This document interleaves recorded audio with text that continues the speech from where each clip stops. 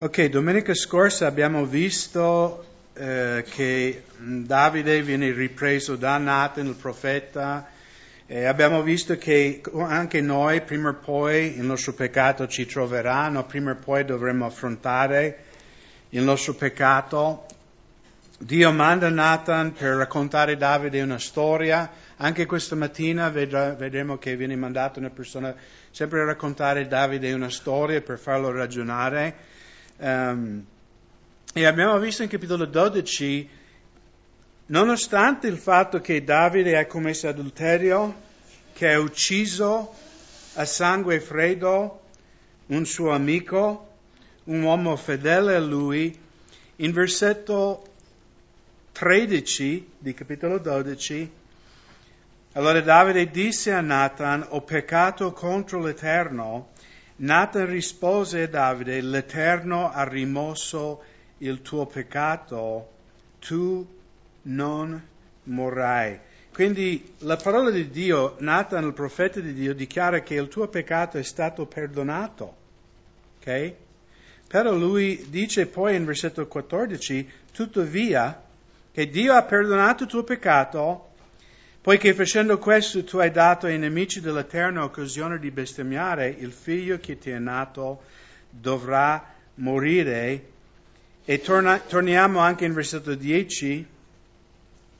Or dunque la spada non si allontanerà mai dalla tua casa, perché tu mi hai disprezzato e hai preso la moglie di Uria l'Itteo per essere tua moglie. Quindi Dio pronuncia nella vita di Davide il perdono, Dio ti ha perdonato, e come ho detto domenica scorsa, io credo che Davide è in paradiso in questo momento con il Signore e che un giorno noi credenti saremo con Lui in paradiso. Dio può perdonare qualunque peccato che gli uomini commettono al di fuori di rigettare Gesù Cristo come il Salvatore, che viene chiamato nella Bibbia bestemmia contro lo Spirito Santo. Se respingiamo il sacrificio di Cristo, non c'è rimedio per il nostro peccato, perché Lui è l'unico mezzo per la nostra salvezza. Ma questo non vuol dire che i nostri peccati non avranno le sue conseguenze. Ok? Anche nel Nuovo Testamento è errato di pensare: ok, ho peccato, ho sbagliato, chiedo al Signore perdono, ok, perdonami Signore, e sai, come niente fosse. Ci saranno conseguenze, Dio perdonerà il nostro peccato, come anche Nathan dice: Signore ha messo via il tuo peccato, però la spada non si allontanerà mai dalla tua casa. E di nuovo, questa è la vita di Davide, non sto dicendo che la spada del Signore non si allontanerà mai dalla tua casa, speriamo di no. Il suo peccato era molto grave, le conseguenze, anche la sua autorità, no? Lui era il re, colui che doveva rappresentare il Signore davanti a tutto il popolo di Israele. E infatti vedremo che nella vita di Davide più o meno il resto della sua vita è una vita triste, no? Nel senso che accadono tante cose brutte nella sua vita, però vedremo che anche in queste cose brutte Davide ha la pace del Signore. No, lui sperimenta la grazia di Dio.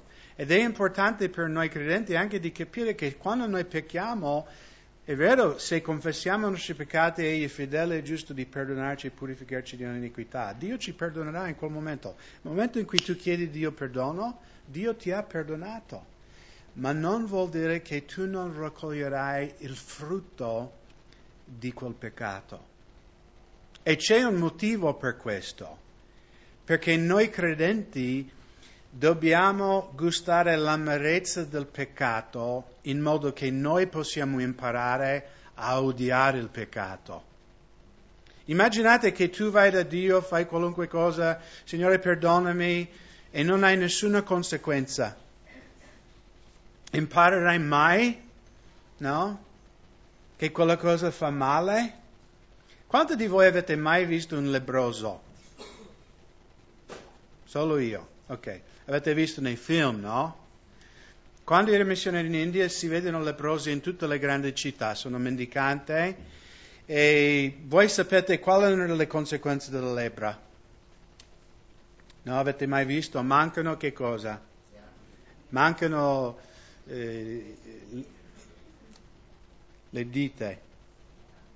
Dita. Un dito? Perché avete fatto una lingua così difficile? Un dito, sbaglio sempre questo. Le dita. Ma, ok. E quando ero in India ho scoperto, perché io sempre nella mia ignoranza credevo che la lebbra mangiava tipo la carne e perciò i lebbrosi mancavano le dita e anche dei piedi. Ma il vero motivo per il quale i lebbrosi mancano le dita è perché la lebbra attacca i nervi, distrugge la sensibilità dei nervi. E quindi quando una lebbrosa si taglia non si sente dolore, non si accorge magari neanche che è tagliato e quindi magari non pulisce, viene sporco, infezione, viene gangrena. E la maggior parte dei lebbrosi che hanno le dita sono stati amputate perché, diciamo, la carne è andata in putrefazione, perché loro non hanno più sensibilità, non si accorgono che sono ferite. E quanto di noi ci piace il dolore? Nessuno, giusto? Però sapete che il dolore è una cosa meravigliosa, perché il dolore è il meccanismo che Dio ha creato nel nostro corpo per avvertirci che tu hai appena schiacciato il tuo dito col martello. No?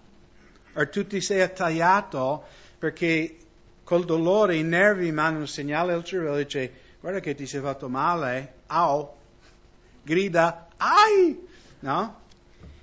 E quindi tu ti accorgi e dici wow, devo pulire, devo mettere un cerotto, devo proteggere questo pezzo che mi sono fatto male finché guarisce. E quindi in un certo senso è analogo spiritualmente. Se noi non sperimentiamo il dolore del peccato, non ci accorgeremo, cioè non cresceremo nell'odiare il peccato. E perciò Dio ha perdonato il peccato di Davide, ma Davide dovrà assaggiare l'amarezza del suo peccato. Girate un attimo in Ebrei capitolo 12 e poi torneremo in secondo Samuele.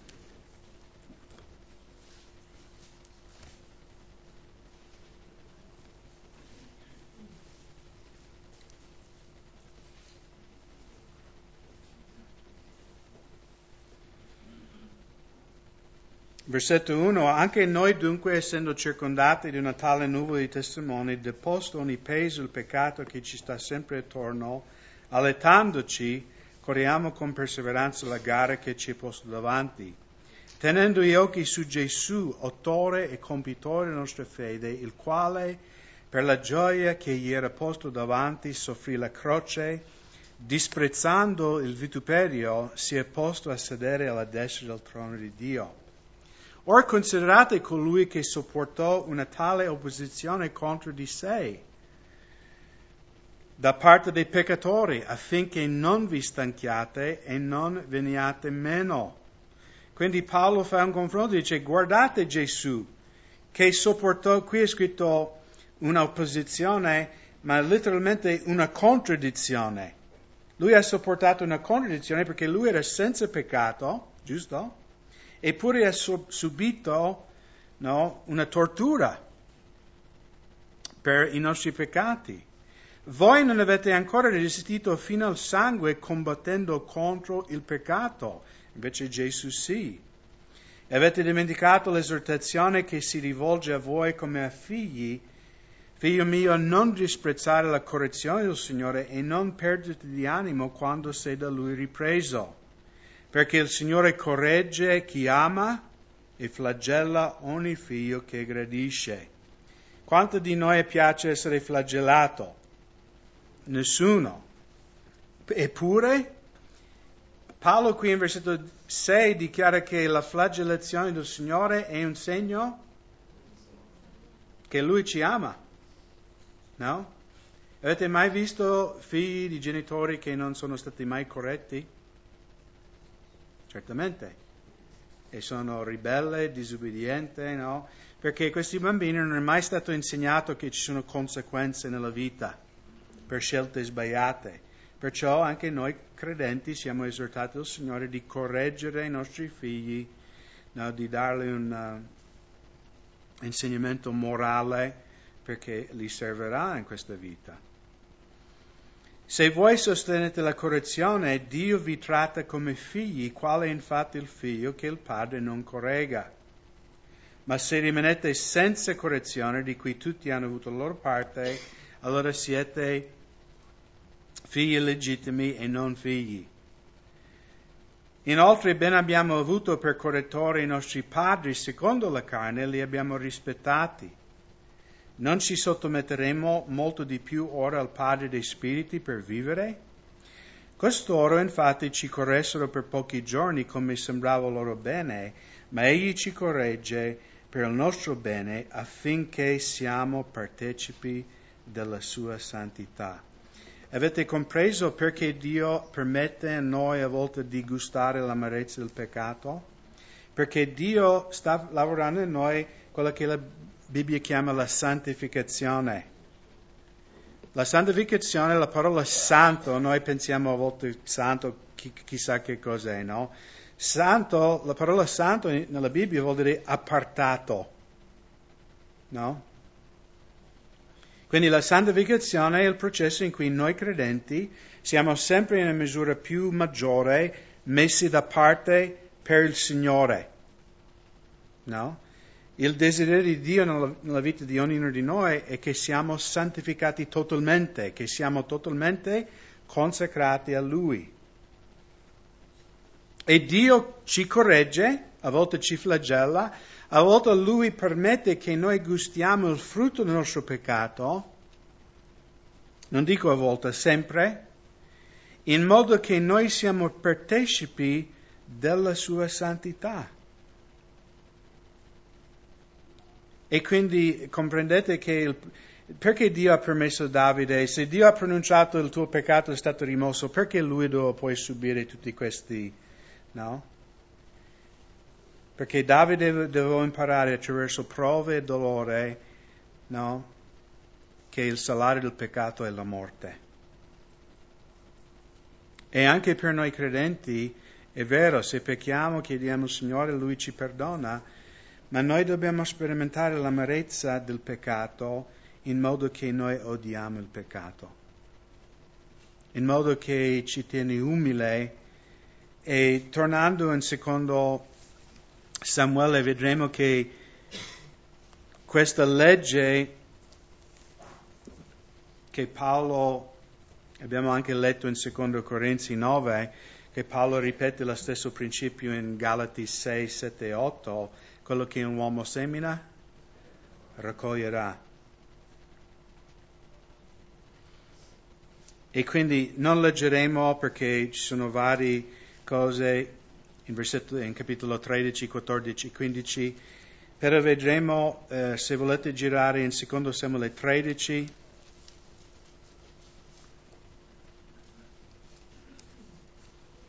versetto 1, in seguito avviene che Absalom, figlio di Davide, aveva una sorella molto bella chiamata Tamar.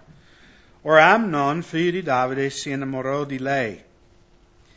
Amnon fu così turbato dalla cosa da cadere ammalato per sua sorella Tamar, perché essa era vergine e pareva difficile ad Amnon di poterla fare qualcosa.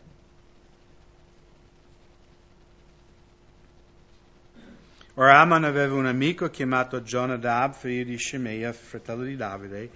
Jonadab era un uomo molto astuto. Così disse, perché mai il figlio del re continua a dimagrire ogni giorno che passa? Non me lo vuol dire? Amnon gli rispose, sono innamorato di Tamar, sorella di mio fratello Absalom. Quindi Jonadab poi dice, fai finta di essere malato, quando tuo padre viene, dice, io sono malato, fa che Tamar viene a portarmi da mangiare, così mi sentirà meglio, no? Quindi Tamar, in versetto 8, Tamar andò a casa di suo fratello Amnon, che si trova a letto, prese quindi un po' di farina, lo impastò, ne fece focaccia e sotto i suoi occhi le fece cuocere.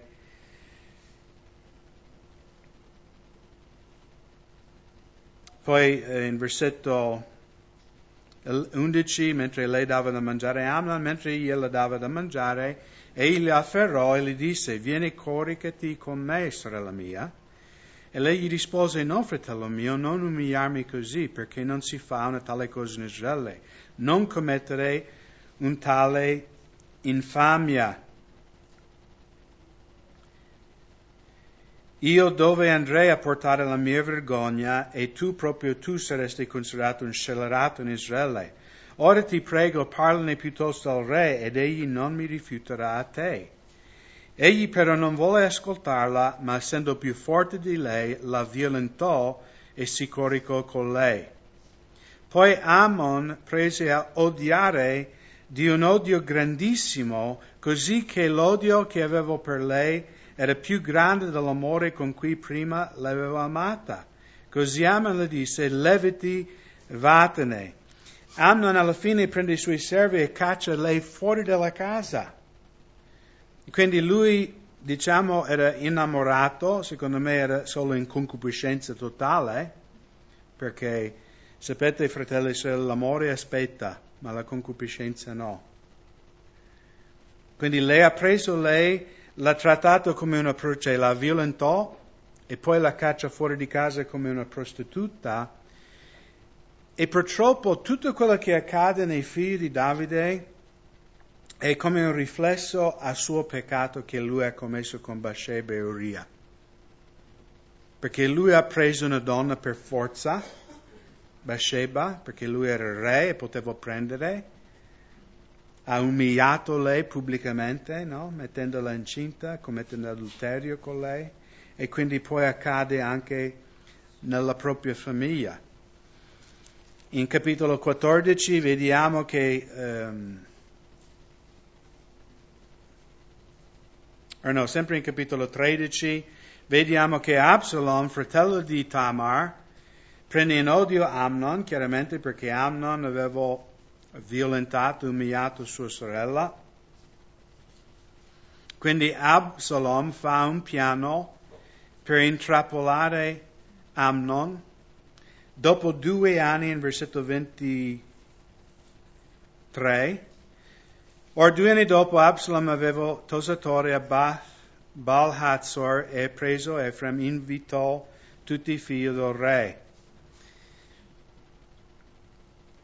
Absalom andò a trovare il re e gli disse: ecco tuo servo a tosatore, ti prego venga anche il re con i suoi servi a casa del tuo servo. Ma il re disse a Absalom: no, figlio mio, non veniamo ora tutti per non essere di peso. Benché egli insistesse, il re non volle andare, ma gli diede la sua benedizione. Absalom allora disse: se non vuoi venire tu, ti prego, permette ad Amnon, mio fratello, di venire con noi. Il re rispose: perché dovrebbe venire con te? Ma Absalom tanto insisté che Davide lasciò andare con lui Amnon e tutti i figli del re. Poi, ora Absalom aveva dato questo ordine ai suoi servi dicendo: fate attenzione, quando Amnon sarà brillo per il vino, e io vi dirò: colpite Amnon, voi uccidetelo e non abbiate paura. Non sono io che ve lo comando, siate coraggiosi, mostratevi forte. Così i servi di Absalom fecero ad Amnon come Absalom aveva comandato. Allora tutti i figli di re si levarono, montarono ciascuno sul suo mulo e fuggirono. Quindi notate questo secondo cosa che accade nella vita di Davide. La prima è suo figlio viene violentato, cioè suo figlio viene trattato come lui ha trattato Bathsheba. La seconda cosa che accade, suo figlio viene ucciso con l'inganno, come lui aveva ucciso Uria con l'inganno.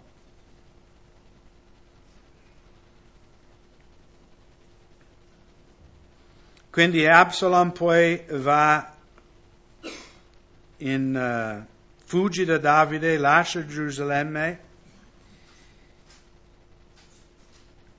Versetto 38, così Absalom fuggì, andò a Geshur dove rimase 3 anni. Il re Davide desiderava andare da Absalom perché Davide si era ormai consolato della morte di Amnon. Quindi Davide volle perdonare Absalom, il problema è che Absalom non si è pentito di quello che lui ha fatto. E qui in capitolo 14 vedremo che Davide fa una cosa che è completamente contraria a come Dio fa le cose. Quindi Joab, in versetto 1 di capitolo 14, ora Joab, figlio di Tesoria, si accorse che il cuore del re era preoccupato per Absalom, così Joab mandò qualcuno a Tecoa, ne fece venire una donna saggia alla quale disse: fingi di essere in lutto, indossi un vestito di lutto, non ungerti con l'olio, ma comportati come una donna che pianga da molto tempo un morto. Va quindi dal re e parla in questo modo, e Joab le mise in bocca ciò che dovevo dire. Quindi questa donna era una grande attrice di Tecoa. Lei si presenta al re, lei racconta la storia che uno dei suoi figli ha ucciso l'altro figlio, lei ha solo 2 figli. E la giustizia vuole che il figlio che ha ucciso l'altro figlio deve morire. Ma lei dice: se giustiziano mio figlio, io rimango senza figli. E quindi lei racconta questa storia.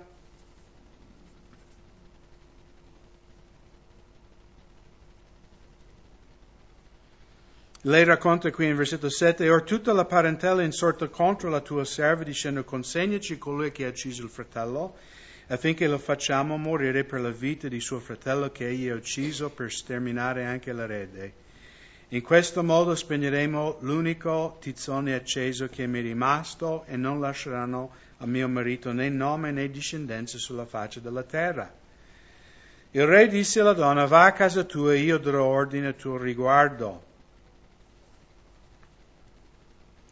La donna di Tecoa disse al re: o re mio signore, la colpa cade su di me e sulla casa di mio padre, ma il re e suo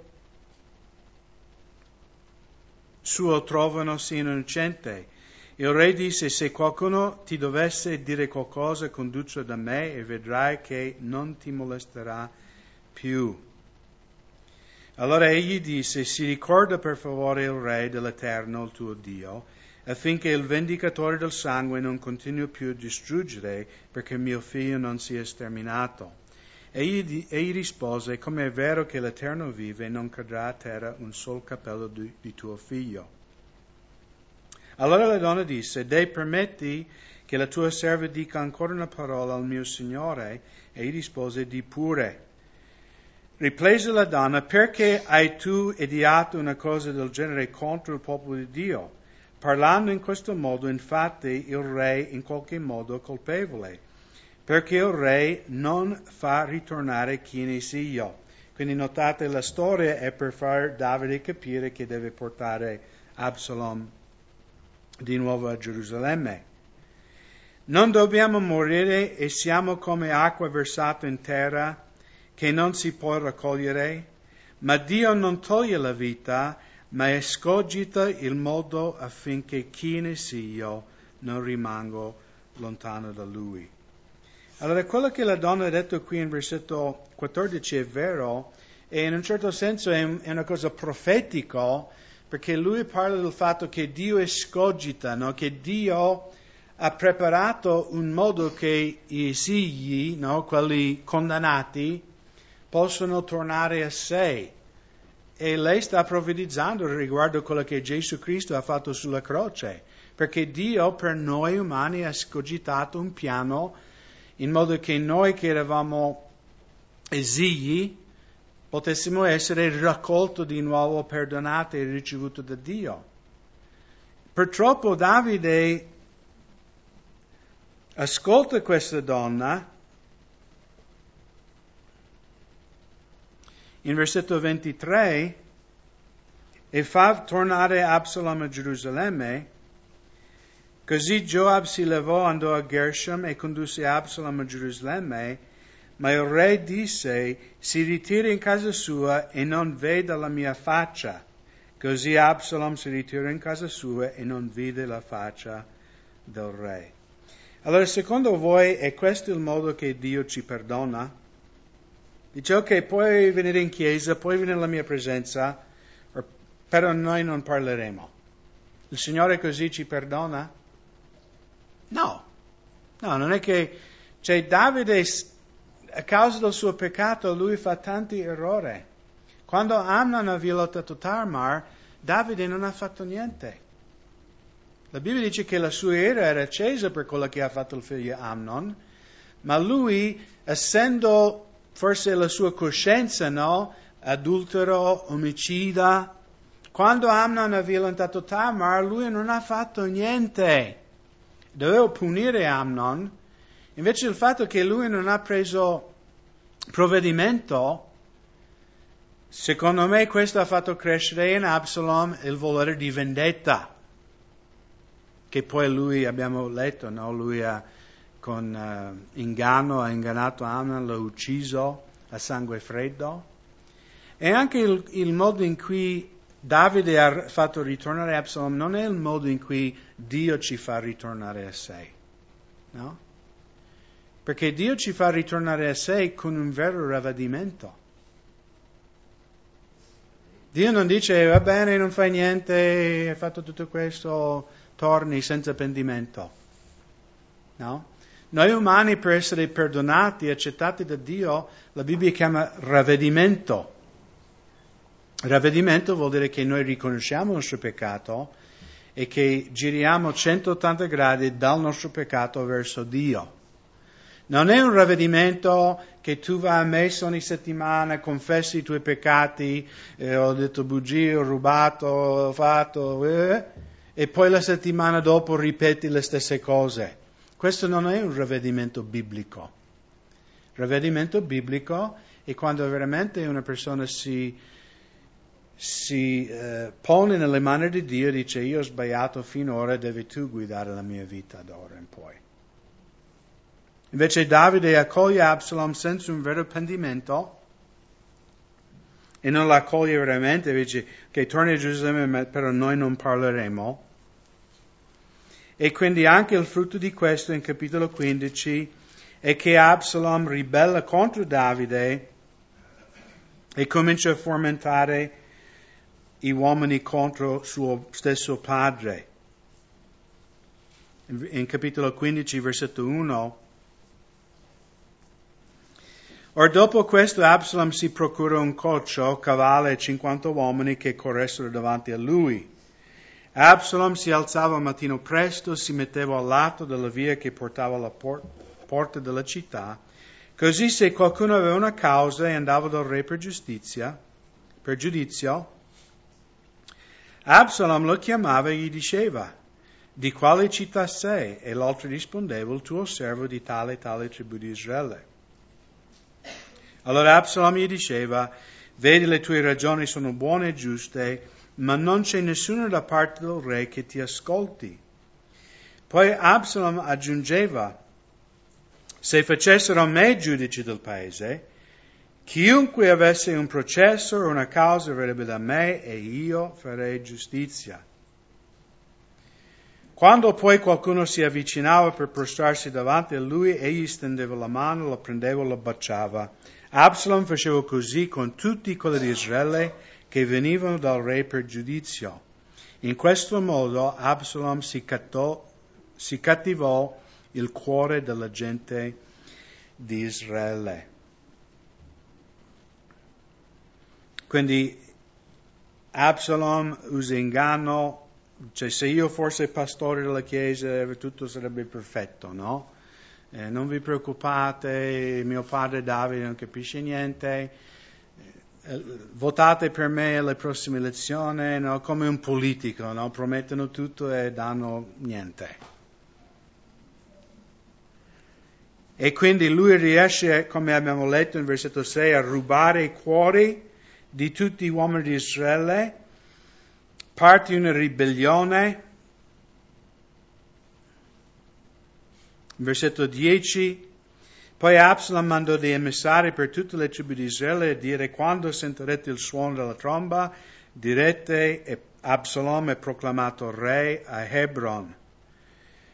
Con Absalom partirono a Gerusalemme 200 uomini convitati, essi andarono innocentemente senza sapere nulla.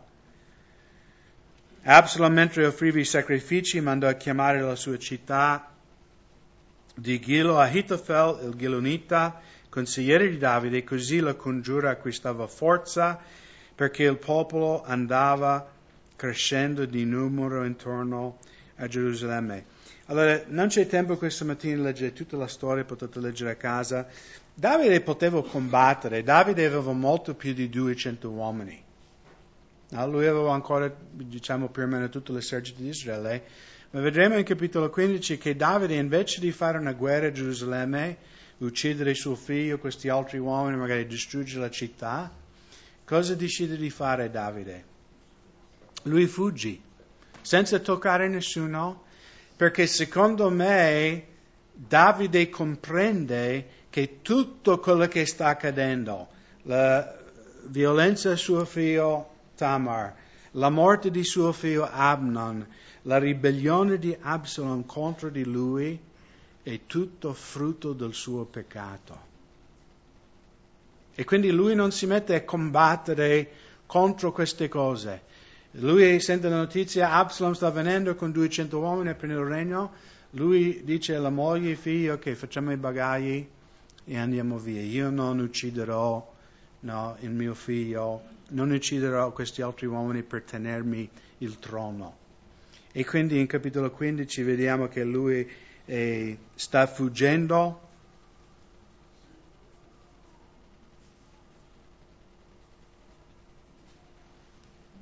Versetto 14, allora Davide disse a tutti i suoi servi che erano con lui a Gerusalemme: levate e fuggiamo, altrimenti nessuno di noi scamperà dalla mano di Absalom.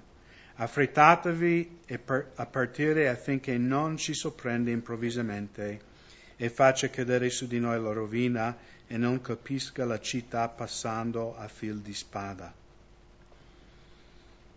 Quindi di nuovo Davide va via senza combattere. Saltiamo al versetto 30. Quindi immaginate Davide con le mogli, gli altri figli, stanno lasciando la città di Gerusalemme, no? Che sul monte Sion c'è la valle, stanno salendo il monte di Olive che si affaccia verso Gerusalemme. Davide saliva il pendio del monte di Olivi, salendo, piangeva, camminava col capo coperto e piedi scalzi. E tutta la gente che era con lui aveva il capo coperto, salendo, piangeva. Allora voi sapete che in Israele quando uno copriva il capo era un segno di lutto, no? Anche di pentimento, no? Di spargersi di cenere, di coprire il capo. Era un segno di lutto. Il fatto che lui era scalzo, senza scarpe, che lui e tutti coloro con lui piangevano. Perché credo fermamente che Davide, lui capì che tutto questo è frutto del mio peccato. Perciò lui non fa resistenza ad Absalome, mostra grande umiltà e poi notate cosa fa lui in versetto 32. Or quando Davide giunse in vetta al monte, quindi il monte di Olive, dove adorò Dio, ecco farsi incontrare Hushai, questo altro uomo, no? Ed è importante secondo me anche per noi di capire che quando noi stiamo attraversando il castigo di Dio, quando noi magari stiamo raccogliendo il frutto dei nostri sbagli, che come Davide siamo in grado di adorare il Signore anche per quella cosa, le difficoltà, le sofferenze. Perché alcuni credenti quando, no, alcuni di noi vogliamo, no, sbagliamo, Signore perdonami, senza conseguenze, vado avanti con la mia vita come sempre. Non vogliamo la correzione del Signore. Ma quando il Signore ci corregge, qual è la nostra reazione? Ci mettiamo ad adorare il Signore? O ci iniziamo a maledire il Signore. E magari uno dice, no, io mai maledito il Signore. Però a volte, fratelli, quando anche siamo nel castigo di Dio, ce la prendiamo con Dio. Ma perché mi stai facendo questo, Dio? Perché a me? Quando magari dovremmo adorare il Signore, come Davide dire, ok Signore, se questo è quello che devo passare, gloria al tuo nome. Non capisco, non so, ma l'accetto. Ma a volte noi non accettiamo. Ribelliamo, diventiamo amareggiati, perdiamo la gioia della salvezza, ce la prendiamo con Dio, ce la prendiamo col pastore, ce la prendiamo con il familiare, con gli altri. Invece come Davide di capire, no? Perché è facile per noi di citare Romani 8:28, tutto, no? Noi sappiamo che tutto coopera per il bene per coloro che amano il Signore e sono chiamati con i suoi proponimenti. Giusto? Ma possiamo dirlo quando muore qualcuno in famiglia, quando siamo malati, quando ci rompe il motore della macchina, no? Quando perdiamo il lavoro, quando, come Davide. Ma Davide è scritto che lui adora Dio. Perché Davide, attraverso tutto questo, capì, no, io sto solo raccogliendo il frutto delle mie azioni. Dio mi ha perdonato, Dio mi ha restaurato la gioia della salvezza, ma tutte queste cose che stanno accadendo nella mia vita hanno un scopo nella mia vita, perché Dio vuole che io sono partecipe alla sua santità. Comprendete che Dio ha un scopo per la tua vita molto più alto del tuo. Magari i nostri scopi, Signore, voglio essere ricco, voglio essere sistemato, voglio un bel lavoro, voglio una buona macchina, voglio una bella casa. Questo è il nostro scopo nella vita, ma Dio ha un scopo molto più grande. Paolo dice in Romani che Dio vuole conformarci all'immagine di suo Figlio Gesù Cristo. Questo è il scopo di Dio nella tua vita e nella mia, di renderci più simili a Gesù. Che le persone possono vedere Gesù in noi. E questo processo, come anche nella vita di Davide, e a volte è doloroso. Perché di nuovo noi non odieremo il peccato finché non l'abbiamo assaggiato la sua amarezza. Più avanti in capitolo 16, quando Davide ancora sta fuggendo, in versetto 5, arriva questo uomo Shimei. Somiglia un po' scimmia questo nome. È un po' una scimmia questa persona. Ma sapete che anche a volte Dio manda le scimmie a perseguitarci. Quando il re Davide giunse a Bahurim, ecco uscire di là un uomo della stessa parentela della casa di Saul, di nome Shimei, figlio di Gera. Egli usciva proferendo maledizione e gettava sassi contro Davide e contro tutti i servi del re Davide, mentre tutto il popolo e tutti gli uomini di valore stavano alla destra e alla sinistra del re. Mentre malediceva Shimei, diceva, vattene, vattene, uomo sanguinario, uomo scellerato. L'Eterno ha fatto ritornare su di te tutto il sangue della casa di Saul, al posto del quale tu hai regnato. L'Eterno ha dato il regno alle mani di Absalom, tuo figlio, ed eccoti ora preso nella tua stessa malvagità, perché sei un uomo sanguinario. Allora Abishai, figlio di Tesuria, disse al re, perché questo cane morto deve maledire il re mio signore? Ti prego, lascia che io vada a troncargli dalla testa. Quindi immaginate questa scena, Davide con la famiglia stanno piangendo, in lutto, ci sono Abishai e altri comandanti di Davide vicino. Questo uomo Shimei viene maledicendo Davide, tirando addirittura pietre addosso, e Abishai dice, re, guarda, io faccio fuori questo in un secondo e chiuderò con la boccaccia, no, di questo che ti maledice. E poi notate la risposta di Davide in versetto 10. Ma il re rispose: che ho da fare con voi, figli di tesoreria? Per cui lasciatelo maledire, perché l'Eterno mi ha detto, perché l'Eterno gli ha detto, maledice Davide. E chi può dire perché fa così?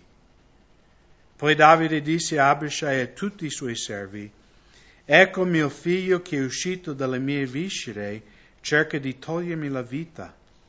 A maggior ragione quindi questo benemita. Lasciatelo stare e lasciate che maledica, perché glielo ha ordinato l'Eterno. Forse l'Eterno vedrà la mia afflizione e l'Eterno mi farà del bene in cambio della sua maledizione oggi. Cosa ha fatto Davide? Niente. Notate che Davide riconosce, dice: forse Dio ha mandato questa persona nella mia vita. Forse Dio ha mandato questa difficoltà e afflizione nella mia vita. Quindi noi siamo in grado, nel castigo di Dio, di adorare il Signore e dire: ok Signore, non capisco, ma ti adoro, ti lodo, perché tu hai un scopo nella mia vita molto più alto. Comprendete perché Dio ci perdona del nostro peccato, ma non toglie il frutto del nostro peccato. Perché Lui ha un scopo ben preciso nella nostra vita, che noi diventiamo più simili a Gesù, che noi impariamo attraverso anche queste esperienze ad odiare il peccato e di vedere il peccato per quello che è la morte nella nostra vita spirituale. Vogliamo leggere un ultimo passo in Salmo 3.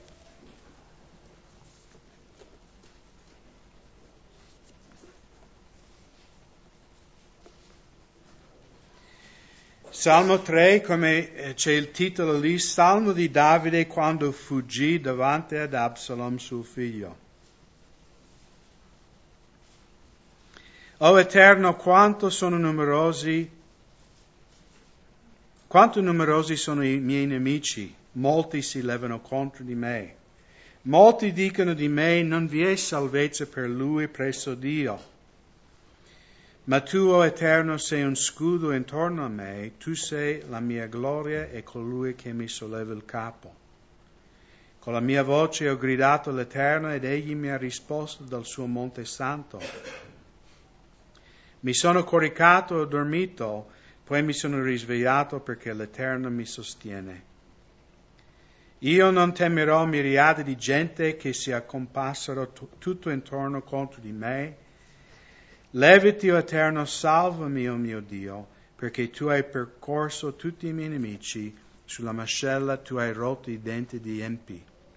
La salvezza appartiene all'Eterno, la tua benedizione sia sul tuo popolo. Amen.